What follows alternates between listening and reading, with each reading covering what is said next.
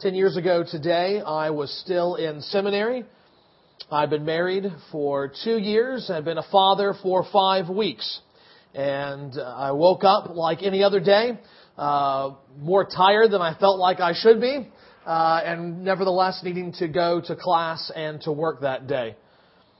We were in preaching class that morning, and it was a very large class. It was one of the basic level preaching classes that everyone had to take. And frankly, I was bored that morning because much of what the professor was talking about, though helpful, was things I'd already learned in college, and I was kind of in zone-out mode, aimlessly underlining what I thought would be key sentences on the exam. When the class was over, I quickly walked across campus back to my apartment, turned on the news, and began getting ready for work that I had to leave for in about 30 minutes. At first, the news was showing the World Trade Center smoking, and I thought it was old footage of the 1993 bombing that had taken place. And then I realized the smoke was coming from the top, that the news was saying it was live, and that something was wrong. So I woke my wife, who in turn began watching the news, and woke up our, at that time, pretty small son, Joshua, though you wouldn't know it to look at him now. And it wasn't long as I was beginning to get ready for work, trying to shave, that Melinda and I had the horror of watching United Flight 175 strike the South Tower. Even then, it was obvious that things would not be the same. And as I watched my wife clutching a very small child, I kissed them both goodbye, leaving for work, wondering how the day would end and what history would bring in the coming days and weeks. What kind of a world had we brought our son into? Now we know how that day ended. It was a tragic day, more tragic than we could have imagined. New York City was never the same. This country was never the same. What was once an almost completely unknown word became an infernal part of our regular vocabulary. Al-Qaeda. Everything changed that day. In fact, I'm not sure a week has gone by since. I tried to think back just in the last few months, the last few years. I tried to push my memory back and to see, could I remember even a week when there was not something on the news, something going on that was not a direct or indirect result of September 11th, 2001. And I couldn't remember any.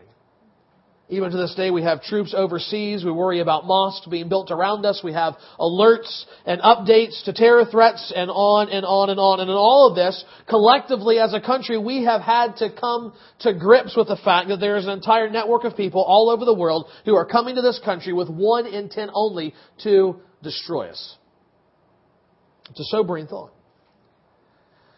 It's a sobering thought as an American, but my thought needs to be expanded as a Christian.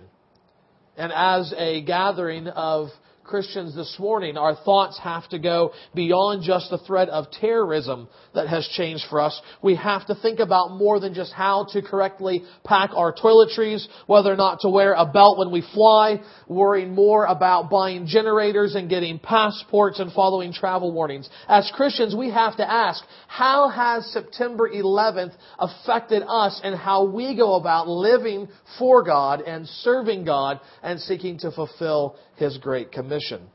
How should we think about the dangers and the threats of the 21st century in light of the task the risen Christ we have just sung about and given worship to has called us to? How will September 11th and our situation today, 10 years on, affect our ability to make disciples of all nations? This is what we want to think about this morning, and we want to do so by looking to Matthew chapter 24. We begin with this hopeful word in verse 14. This gospel of the kingdom will be proclaimed throughout the whole world as a testimony to all nations, and then the end will come. This morning we want to think about finishing the mission. We want to think about how it will be done and what it will take to be done. And we have 2 points to make this morning, 2 realities about finishing the mission God has called us to. And the first point that we have comes to us from this verse. Here we see the promise of finishing the mission. The promise of finishing the mission. That's essentially what Jesus gives His disciples and to us this morning, a promise that the task of global disciple making will one day be complete. One day the task will be finished. This gospel of the kingdom will be proclaimed. Not might be proclaimed, not should be proclaimed. It will be proclaimed throughout the whole world to a testimony to all the nations, and then the end of all things, will come. The very thing that Jesus calls all of His disciples to and will in fact happen. There's not a question about it. We need not lay awake at night wondering about it, worrying about it. We do not need to lose heart when we have apparent lack of success in our endeavors. Ultimately, the mission will be finished. Nevertheless, we have to understand what that means. What will it look like for the Great Commission to be fulfilled? Notice first that Jesus says the gospel of the kingdom will be proclaimed throughout the whole world as a testimony to all nations. The mission of the church is directly tied to the message of the gospel. If you don't hear anything else I say this morning, write that down. The mission of the church is tied directly to the message of the gospel. We can do lots of other things as a church.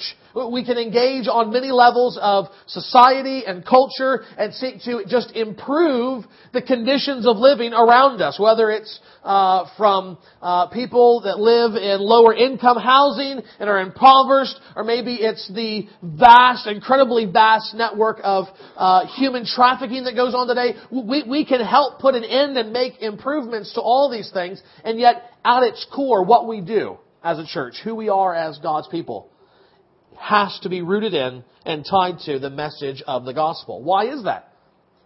Because you can have someone wealthy and freed from slavery and still die and go to hell.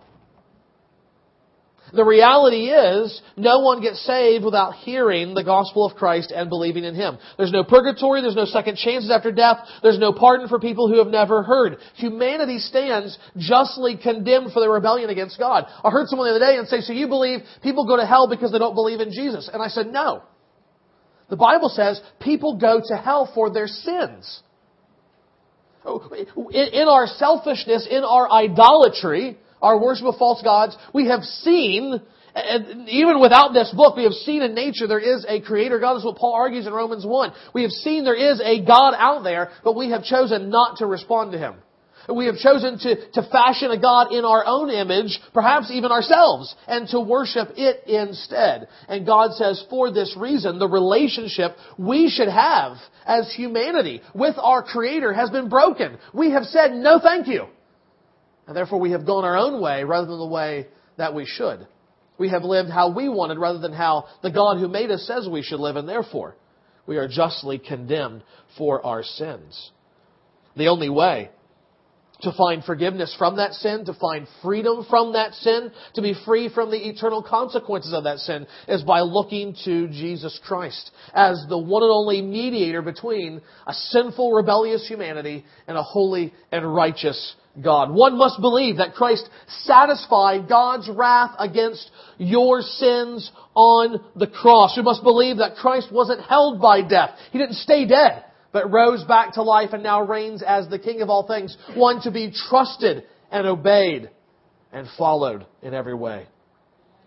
Even this morning, if you are here and you are not a Christian, you're not a regular churchgoer, we invite you to understand Christianity is not about really even what takes place here. It's not about local church membership, although we encourage that. It is about Jesus Christ.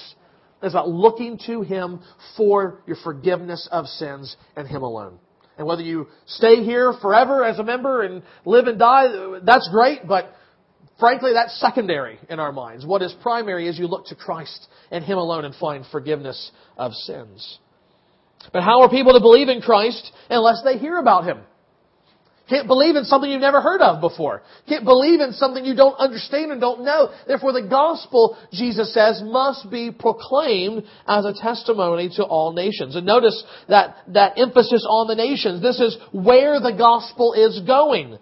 This gospel of the kingdom will be proclaimed throughout the whole world as a testimony to all nations. Now, what's the significance of this? What's the significance of that word, nations?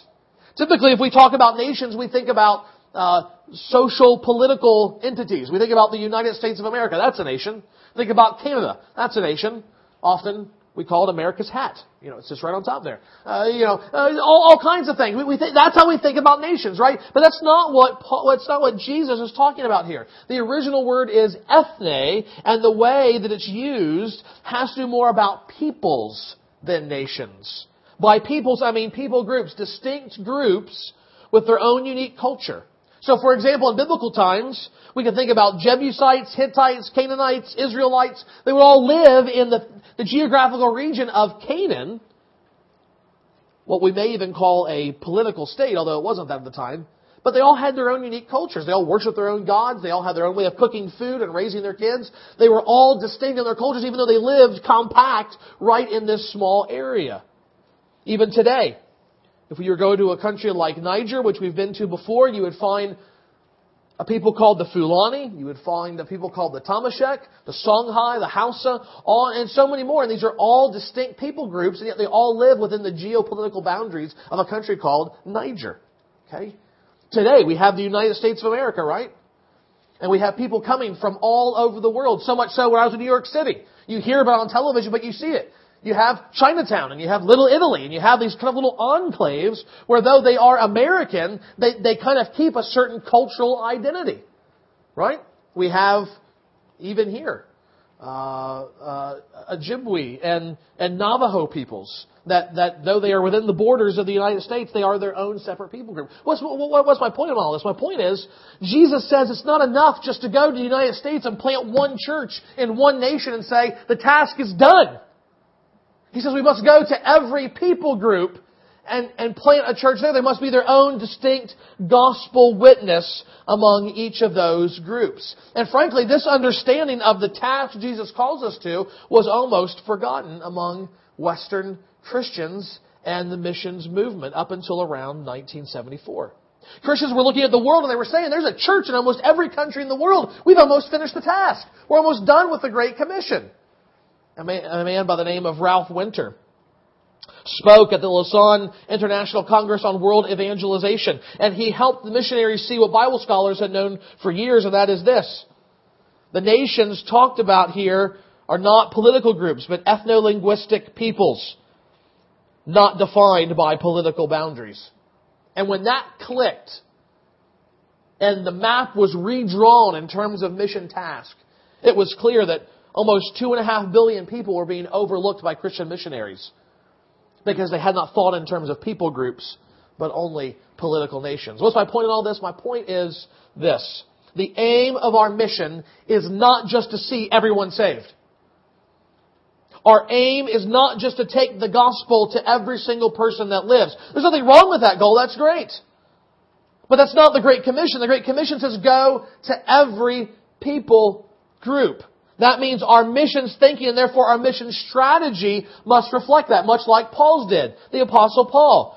Do you remember Romans 15? Paul says something about his calling and his mission as an apostle of Christ, as a church planting, pioneer, frontier missions theologian. And it sounds quite audacious at first. Listen to what he says.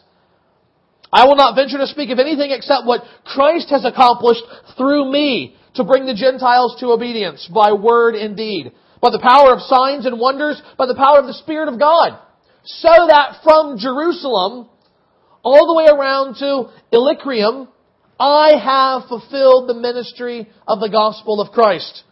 And thus I make it my ambition to preach the gospel, not where Christ has already been named, lest I build on someone else's foundation, but as it is written, those who have never been told of Him will see, and those who have never heard will understand.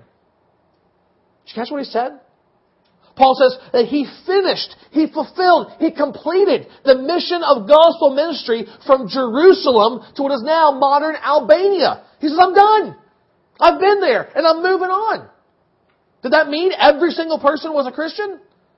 No, not at all. Tens of thousands of people were in there. How in the world could Paul say he was done there? He had completed the Great Commission there. Simply this. Each of those regions, each of those people groups had healthy, vibrant, growing, self-sustaining churches. There was a solid, self-sustained gospel presence among each of those peoples, and therefore Paul said, in one sense, the Great Commission's done. I need to move on. I need to go where Jesus has never been named, where there is no gospel witness, where you can't just get up on a Sunday morning and go down the street to a church. I need to go to those places and preach Christ. So Paul understands the Great Commission to be one of going where Christ has not been named. And think about what that means. If he didn't believe that, why would he have ever left his hometown of Antioch? Other than the fact that God said, go. But why would he have left practically? That person down the street's he's not saved yet. I need to keep preaching to him. And that person down the road, they're not saved yet. I need to keep preaching to him. Yes, there's we won't say First Baptist, but there's First Antioch Church down the road, right? But we need to keep... No. He said there's a church here. It's a growing church. They're sending missionaries out. I must go where Christ has not been proclaimed. Likewise for us. Should we share the gospel with our neighbor? Should we share the gospel with our city, with our country? Absolutely. Please do not walk out of here and say, Pastor John says, no need to evangelize anymore. It's all missions. It's all missions. Don't walk out of here and say, I'm not saying that. Okay? Please understand, I am not saying that. If you find a person who is not a Christian, you share Christ with them. And you call them to faith. That is the lifestyle that we are to live. But if that's all we think about, if that's all we think about in terms of the Great Commission, the mission we've been called to, and that is individuals being saved, guess what? We'll never leave Bay City with the gospel. Because all of Bay City is not going to be saved in our lifetime. We can go door to door every day, every year, and there's still going to be lost people. And we're going to keep going, knock on the same doors again and again and again and again and again. And again, there's nothing wrong with that. But we've also got to be thinking like Paul and saying there are entire people groups, over 6,000. And there's no Bible, there's no church, there's no Christianity, there's no one who knows the name of Jesus in our language or in theirs. And Paul says, I got to be going there too. So what does he do? He tells Timothy, doesn't he? Picks up Timothy and he goes to an established church. The church at Ephesus, a growing, vibrant church. But he tells Timothy, you stay here and you encourage this church and I'm moving on. So Paul says there is a place for domestic, hometown, backyard, neighborhood missions. Do that. It's good. Continue to build and strengthen churches. But there's also a place. In fact, there is a priority to go where Jesus has not been named. So while we continue to seek the salvation of sinners all around us, we also must give weight to the sending and the going and the giving towards the unreached peoples of the world. That's what Paul did, and that's what we should do as well. Even while we do local ministry, we are serving as a launch pad to get people and resources and prayers out to those unreached peoples. But what if we don't? What if we don't do that? What's going to happen? The mission will still be finished. The mission will still be finished. Because the reality is, God doesn't need us. God doesn't need us to finish the mission. He doesn't need this church. He doesn't need this denomination. He will finish the mission any way He wants to. The question is this: are we going to miss out on the privilege? Are we going to miss out on the blessing? Are we going to miss out on the act of obedience to be a part of finishing the mission? Or are we just going to sit on the sidelines, only fulfilling part of the mission? That's the reality before us. How much better to actually be serving our King the way He calls us to. How much better if we join the Master in what He wants to do in terms of finishing the mission. There is the promise from Jesus that the mission will be finished. But we also have to understand the context in which this promise is given. There's not just a promise, there's also a cost. This is the second thing that we want to see this morning.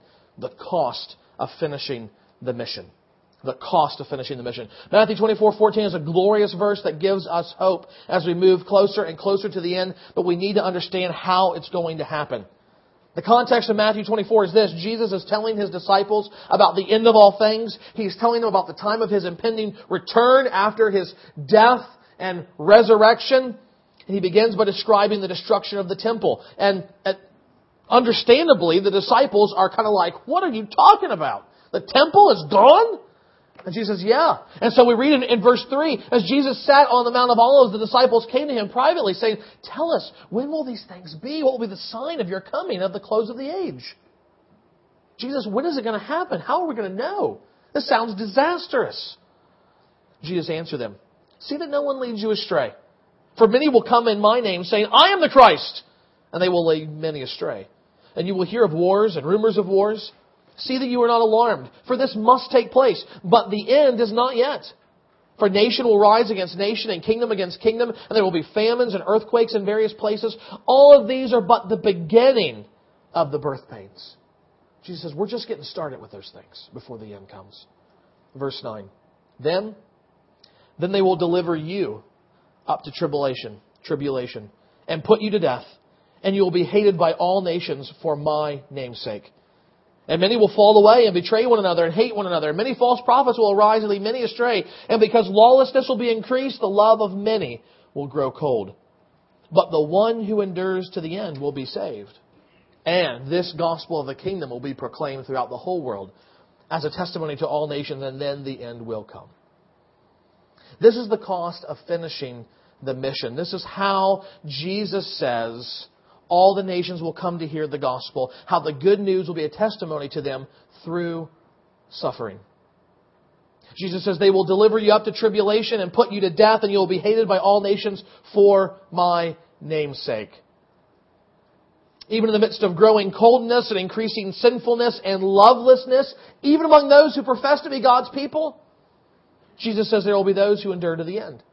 There will be those who refuse to bow the knee and be driven only by security and safety and ease of life. Those who will refuse to bow the knee to ungodly leaders and false teaching who say you should reject Christianity, and the result will be they will suffer. The result will be Christians who are mocked and abused, all for the sake of Christ. Yet it will be through their faithfulness that the mission will be finished, and then the end will come. Suffering and even martyrdom become the very means by which the gospel goes forward and the mission is finished. Again, this is what Paul believed. This is how he lived. When he writes his letter to the Philippian Christians, he is in prison. He is in chains dictating the letter as someone else is writing. And what does he write? He says this in chapter 1. I want you to know, brothers and sisters, that what has happened to me, the fact that I'm in prison now, what has happened to me has really served to advance the gospel, so that it has become known throughout the whole imperial guard and to all the rest that my imprisonment is for Christ. And most of the brothers, having become confident in the Lord by my imprisonment, are much more bold to speak the word without fear. Do you catch what Paul is saying there? He says that my sufferings, my imprisonment, were the means by which the gospel penetrated the Roman prison system. Can you imagine the guards each day as they rotate having to stay and watch over Paul? Hey, you know why I'm in here? Yeah, who'd you kill? I didn't kill anybody. What'd you steal? Didn't steal anybody. Well, why are you in here? Because I don't say Caesar is Lord. I say Jesus is Lord. Jesus is Lord of all things. And He died even for you, Roman centurion. And there would have been some that would have listened with rapt attention. And there would have been others that probably would have went in and rapped Paul over the head. And increased his suffering. And yet it became known either by directly listening to Paul or by the guys talking together at the chow line. This dude Paul is here not because he's actually done anything wrong like we would think. It's because he believes Jesus is the Son of God and therefore the Lord of all things, even to be obeyed more than Caesar. But more than that, it says, because of my imprisonment, because even in prison, the brothers, the other Christians have seen my boldness. What's happened? They've got more bold. They've been more willing to put themselves out there and preach the gospel, and therefore it has spread. Suffering became the means, the ordained means of God by which the gospel has gone forward. Sometimes, it is our very suffering and our endurance through that opens the doors to stony hearts. J. Oswald Sanders is a man who spent several years working with the OMF, the Overseas Missionary Fellowship, the mission agency originally started by Hudson Taylor decades earlier. During a sermon he gave once, Sanders told the story of an evangelist in India who walked across the various roads to all manner of villages preaching the gospel. He was a simple man. He had no formal education, but he loved Jesus and had taken seriously his command to make disciples. And so he would go to village to village to village, walking for the sake of Christ. One day he came to a village at almost the end of the day. He was tired.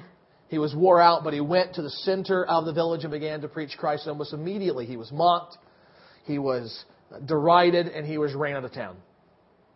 Physically tired, emotionally spent, he went to a tree outside of town and lay down to sleep. A few hours later, he woke up startled when it seemed like the whole town was standing around him, looking at him. He probably thought, well, this is it. This mission trip's coming to an end. One of the biggest men in the village stepped out from the rest, and the man kind of cringed a little. But the man said this, "We came out to see what kind of man you were. When we saw your blistered feet, we knew you were a holy man. We want you to tell us why you got blistered feet just to come and talk to us." They saw the very small but clear mark of his suffering. Feet bleeding and blistered from walking mile upon mile upon mile upon mile in dirt and rocky roads just to tell people about Jesus. And they said, "If you're willing to do that for us, we want to hear what you have to say." It's not hard to understand why Isaiah says, "How beautiful are the feet of him who bring good news, who publishes peace, who brings good news of happiness, who publishes salvation." This morning we have seen the promise and we have seen the cost of finishing the task that we've been called to as Christ's people. And the point of preaching this morning in some way is this. We need to understand all of this is not just theory. At some point, the rubber has to meet the road, and we have to start making decisions about how we do missions.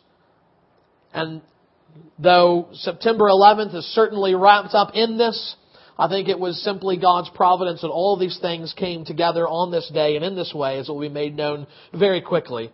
Because what we have before us is a decision that involves both the promise of finishing the mission and the cost of finishing the mission.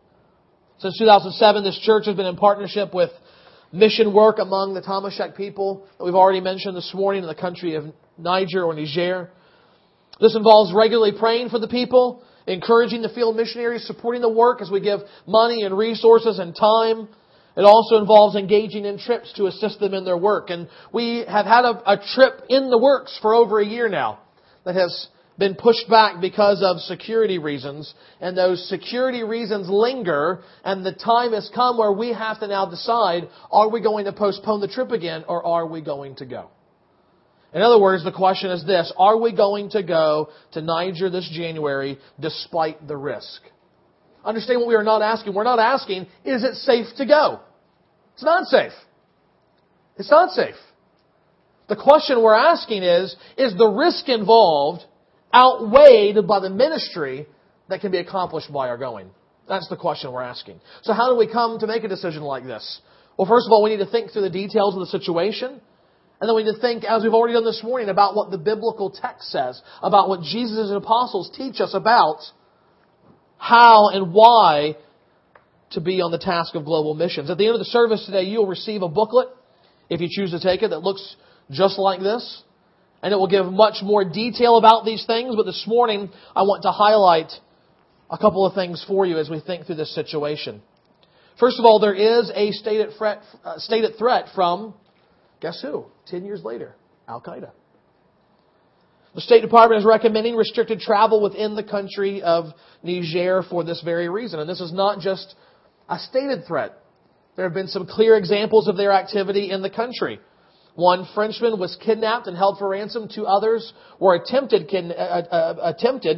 to be kidnapped and were killed shortly after. That being said, we have long-term personnel, missionaries that we support that work for us and seem unaffected by the threat who live on the edge of the restricted travel zone. When we think about the work that they've asked us to do, one of the questions we said was, we know a lot of their projects, they just need money. Would it be better if we took the resource we would have spent on air travel and visas and so many other things and just gave them the money?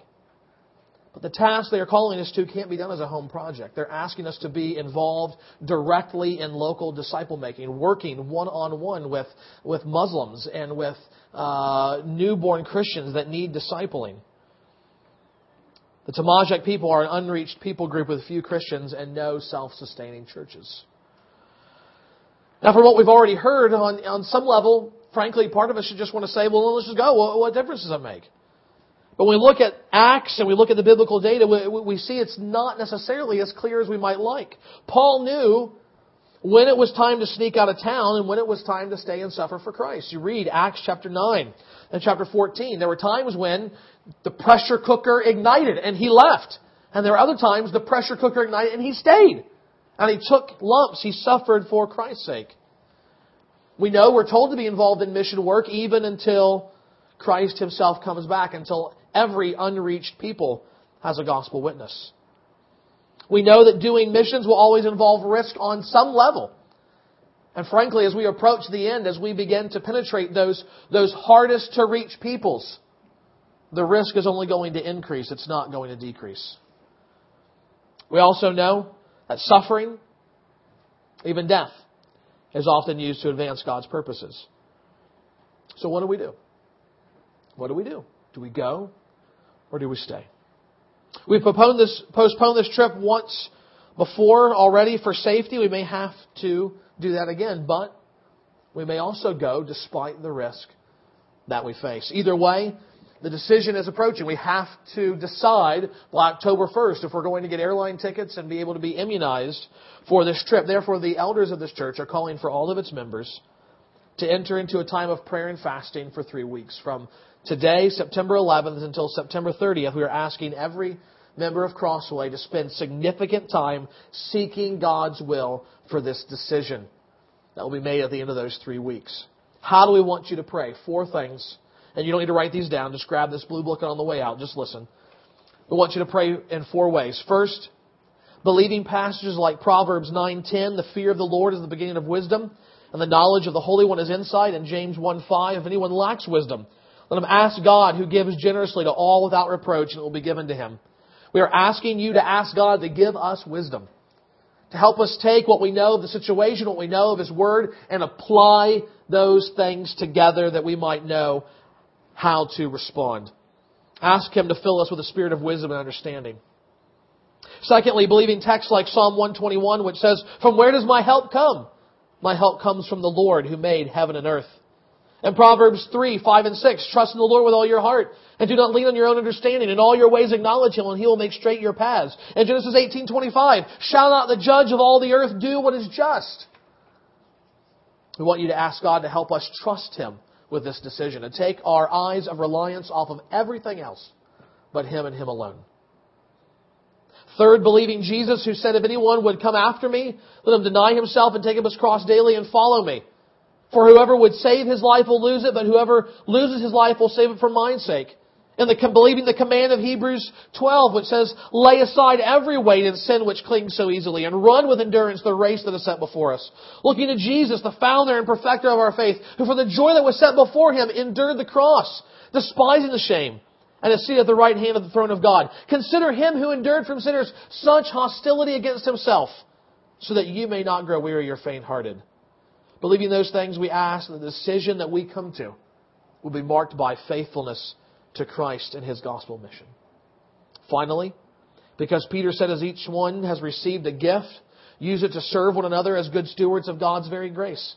Whoever speaks is one who speaks oracles of God. Whoever serves as one who serves by the strength that God supplies, in order that in everything God may be glorified through Jesus Christ. To Him belong glory and dominion and forever and ever." And the psalmist who cried out, "Help us, O God of our salvation, for the glory of your name." We want you to ask God to so guide us in our decision making, that He would be brought the most glory in our staying or our going.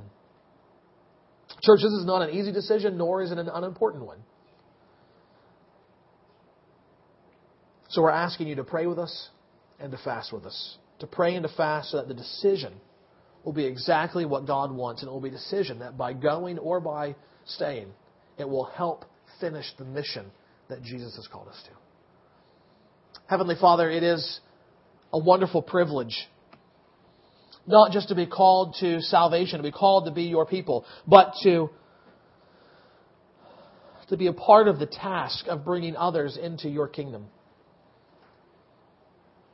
Of taking the message of Christ to people who have never heard before. Father, we have before us the opportunity to do this very thing. And yet, because of events 10 years ago, we now struggle with that decision. Should we go, despite the risk, or should we stay, being wise, avoiding the risk at this time? Father, even within this room, I'm sure there are people now that have differing ideas. I'm sure some of them don't know what to think because they're not going. Those of us who are going worry about those that we're leaving behind. Father, in all these things, we pray that You would so show us Your glory. That You would pour out Your Spirit of wisdom upon us. That we will be so energized, even in our pursuit of holiness before You, that the decision will be made clear in the next 3 weeks. God, we say this not to put You on a timetable, but because we have a timetable as human beings. God, if it be Your will, show us in the next 2 days or the next week. God, we just pray that in our desire to be faithful to You and to bring glory to Your name and to be obedient to the task You've called us, that You would make clear to us what Your will for our life is in this matter. God, we ask this in the name of Your Son, that precious name, the one who died for us and lives forevermore, Jesus Christ. Amen.